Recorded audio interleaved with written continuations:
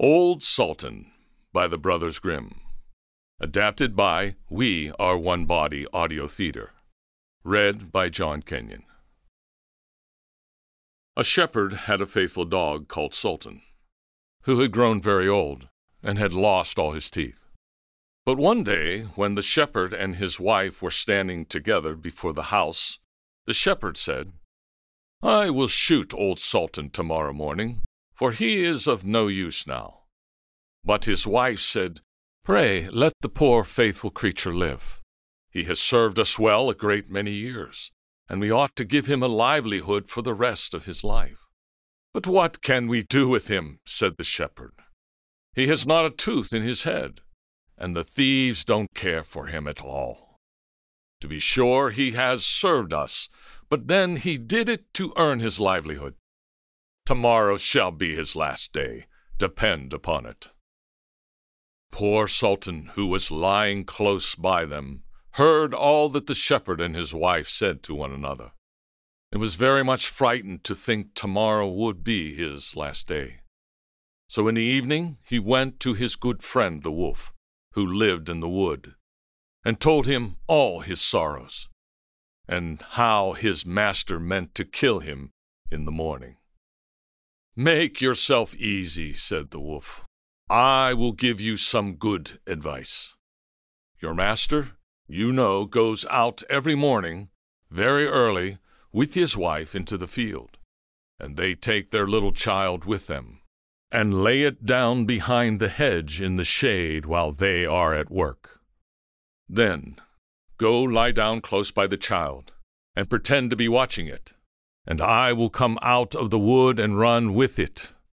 You must run after me as fast as you can, and I will let it drop.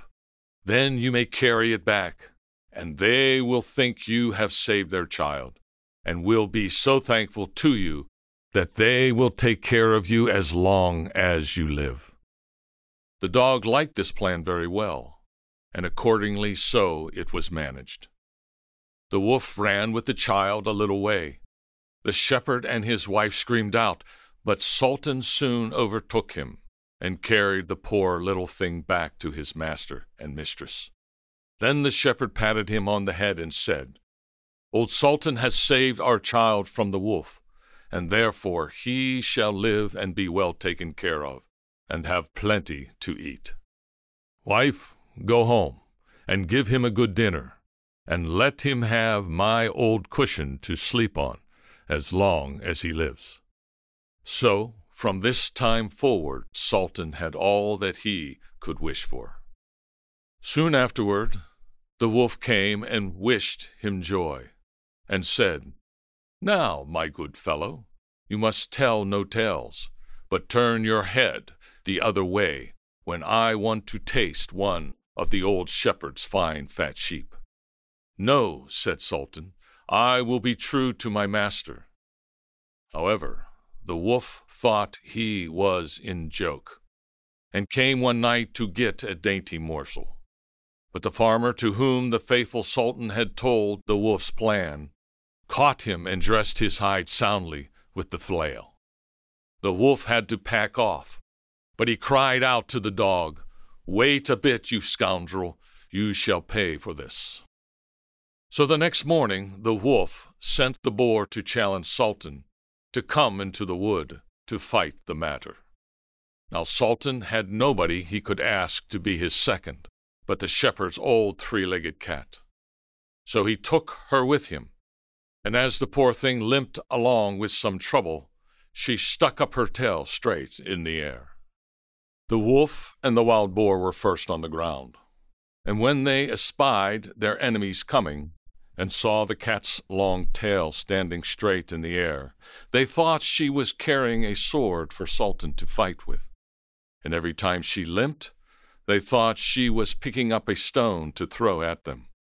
So they said they should not like this way of fighting, and the boar lay down behind a bush, and the wolf jumped up into a tree.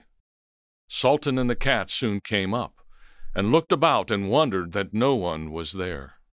The boar, however, had not quite hidden himself, for his ear stuck out of the bush, And when he shook one of them a little, the cat, seeing something move, and thinking it was a mouse, sprang upon it, and bit and scratched it, so that the boar jumped up and grunted, and ran away, roaring out, "Look, up in the tree, there sits the one who is to blame." So they looked up, and espied the wolf sitting amongst the branches. And they called him a cowardly rascal, and would not suffer him to come down till he was heartily ashamed of himself, and had promised to be good friends again with Old Sultan.